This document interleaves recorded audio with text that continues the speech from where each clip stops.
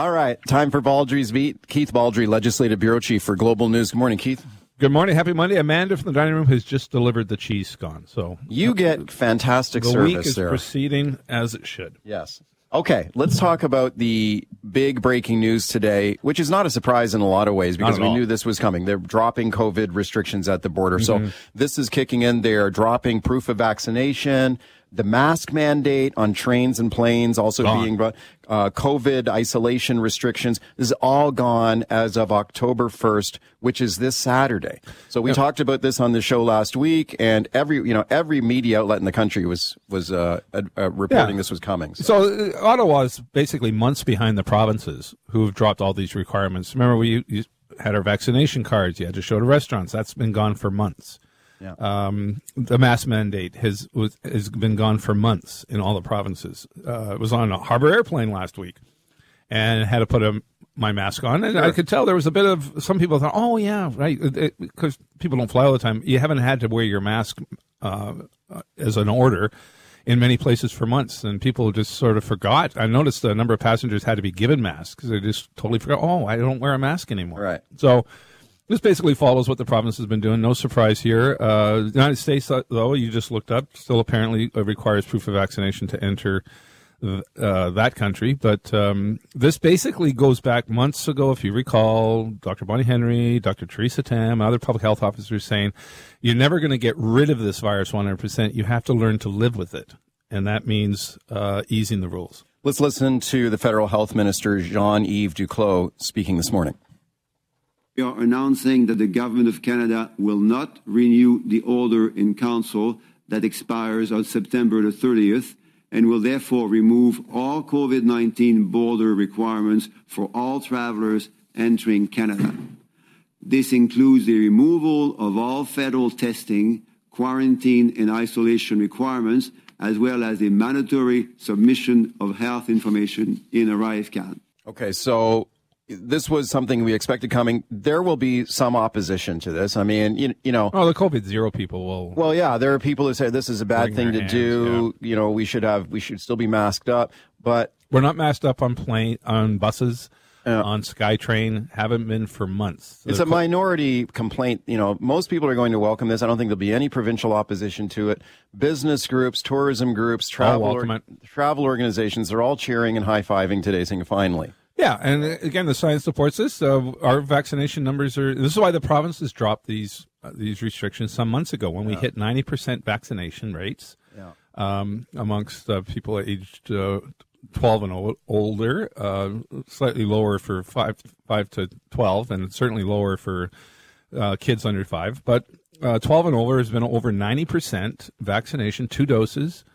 For months now, which is why the provinces moved earlier than the feds. And the feds are basically slow to the mark here. Okay, get set to call me on that and tell me what you think about that move by the federal government here today.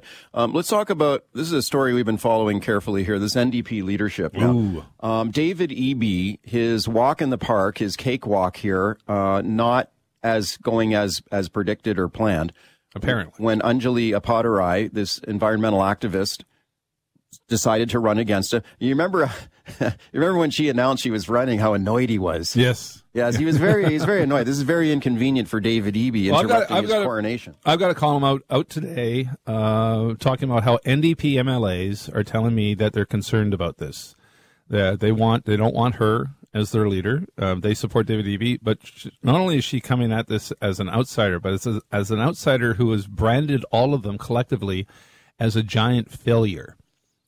She gives. In what way? She says she hasn't used those words. Oh, she has. Really? An interview with the Jacobin online website. She says the government has failed. Okay. On climate change, environment, sure. On affordability, on providing public services, like 4 or 5, 6 fronts. She gives the government a failing grade. So that's giving the caucus a failing grade. And so does that mean you're not being allowed to be the leader? Well, you had Abby Lewis on after her last week, and he said one of her top supporters, he suspects that's what's going to happen. They're going to disqualify her. She is not an official candidate yet.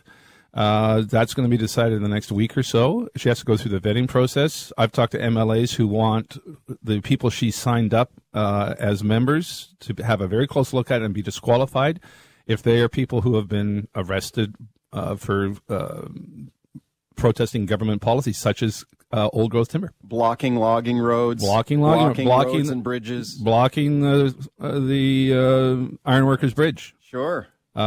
Anyone linked to any of those activities, a number of MLAs are saying should be disqualified from even having any role in the process of choosing the party leader. Okay, have a listen to this now. This will give you a little illustration of who is supporting her for the party leader, because she has received a lot of support from the environmental movement, members of the BC Green Party who are kind of switching teams to vote for her. Now, last week, check this out, Ben Holt. Okay, so this guy is from a group called Save Old Growth. This is like an extremist environmental group. These are the people who block all the roads and bridges and highways. And they're the ones who protested on the front lawn of John Horgan. Sure. And frightened his wife. And superglue themselves to the highway or superglue themselves to the front of bank doors and stuff. The NDP caucus views them as an enemy, a political enemy, and not someone who should be allowed to participate in their leadership process. Right. So he was on the show last week, and I asked him about John Horgan's comment, who said the other day that all these people who are blocking roads and supergluing themselves to the Ironworkers Bridge, they should go out and run for office if they want to change he also said, things. Get a life. He said, get a life, go try and run for office and see how far that gets you. So I put that to Ben Holt, the guy's the organizer of this group, and here's what he told me. Listen to this. Well, my name is not on the ballot, but Anjali Appadurai's name is. She's running for leader of the BC NDP. She's been extremely popular. She's signing up literally thousands of new members to the NDP.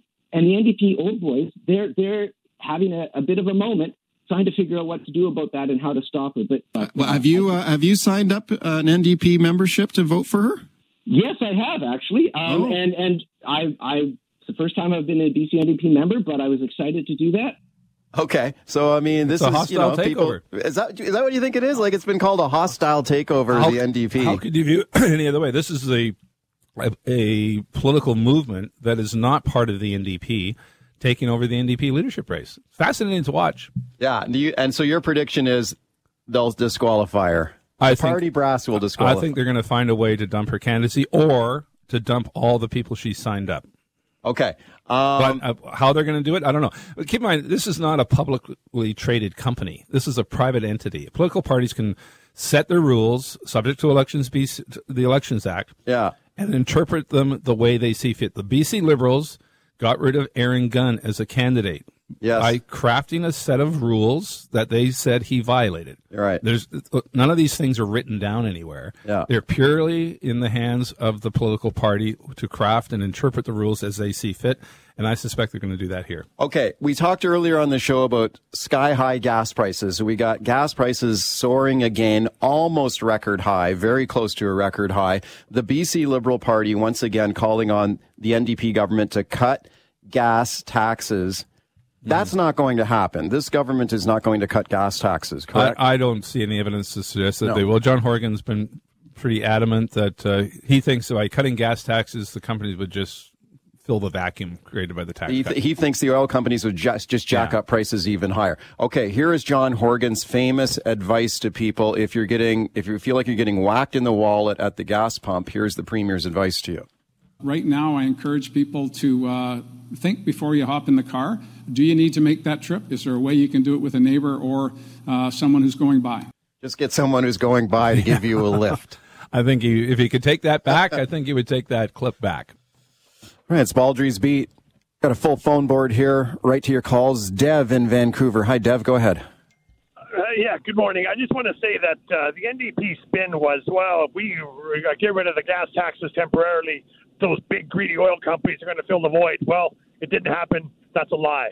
The NDP would rather hand out goodies, like Vaughn Palmer said, this $1,500, which was all completely made up, and not help the people of BC. Governments contribute to inflation, and if they want to lower inflation, they could help by actually lowering some of this overburdened taxes that we're paying.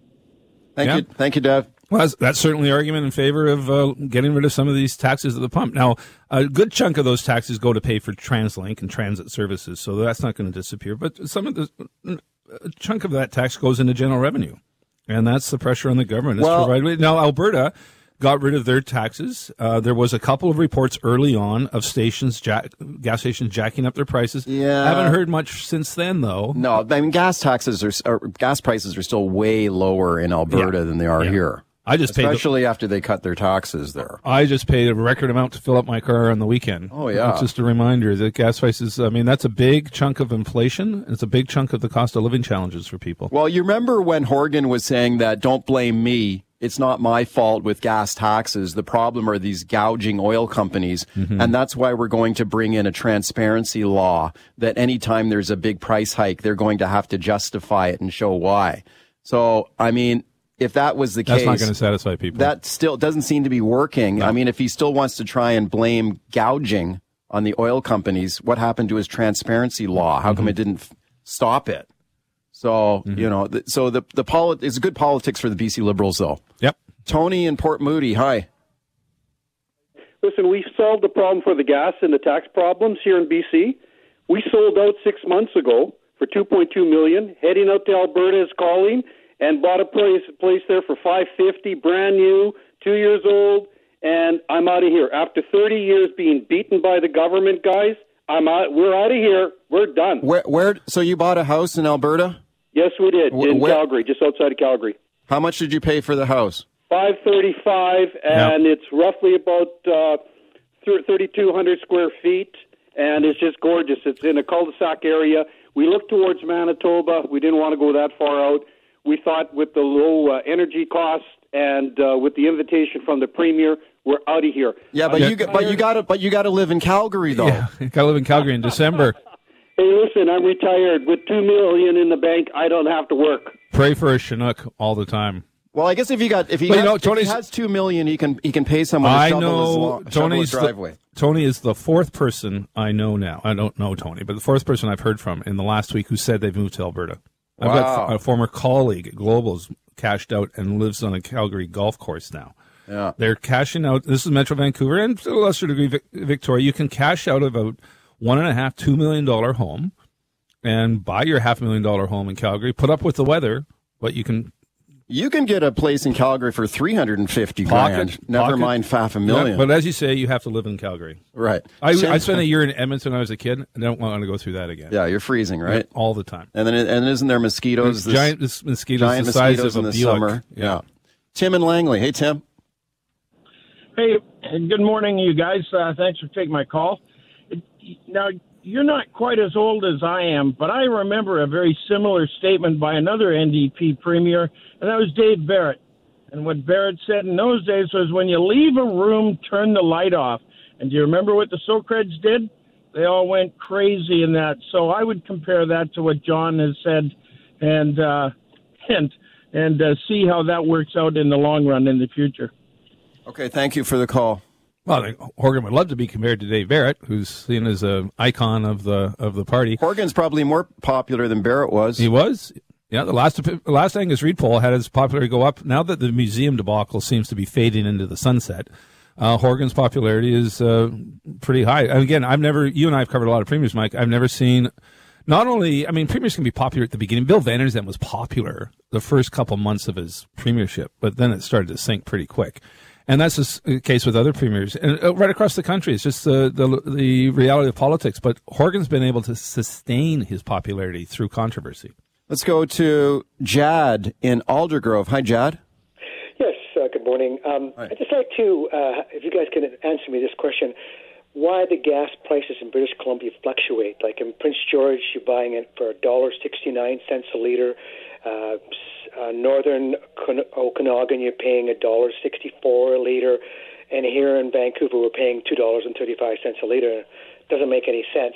One supplier basically supplies all of British Columbia. So well, one reason is the region-specific taxes in Metro Vancouver. Yeah, you don't pay anywhere near the taxes in Prince George and Kelowna that you pay in Metro Vancouver. In fact, here in the capital, we don't pay as much tax as you do in Metro Vancouver because of TransLink. Yeah, the TransLink tax. That's the big tax. Brutal. Yeah, I mean that's 17 the big one. cents a litre. Right. That's huge, and that only applies in Metro Vancouver. And we pay 6 cents, I think, a liter. So that's a difference, more than 10 cents a liter in the places you just mentioned. Mark in New West. Hi, Mark. You had about 30 seconds here, okay? Yeah, just curious, whatever happened to the Gordon Wilson Horgan lawsuit? I never heard any more about that. I think they probably that's a good question, actually. I'll check that out. Yeah. Thanks for reminding me. They probably settled. I haven't heard from Wilson on this front for some time. I mean, last year I think there was some stories about some lawyers and such, but I haven't heard anything. There was a defamation case that he filed, and he had a pretty strong case, actually. And I know that it had gone to court. There had been some wrangling in court, and I think there was a lot of out of court jousting around disclosure and stuff, but whether they settled it, quite often these things get settled out of court, and there's a non-disclosure agreement. So that may have been what happened, but I'll check it for you.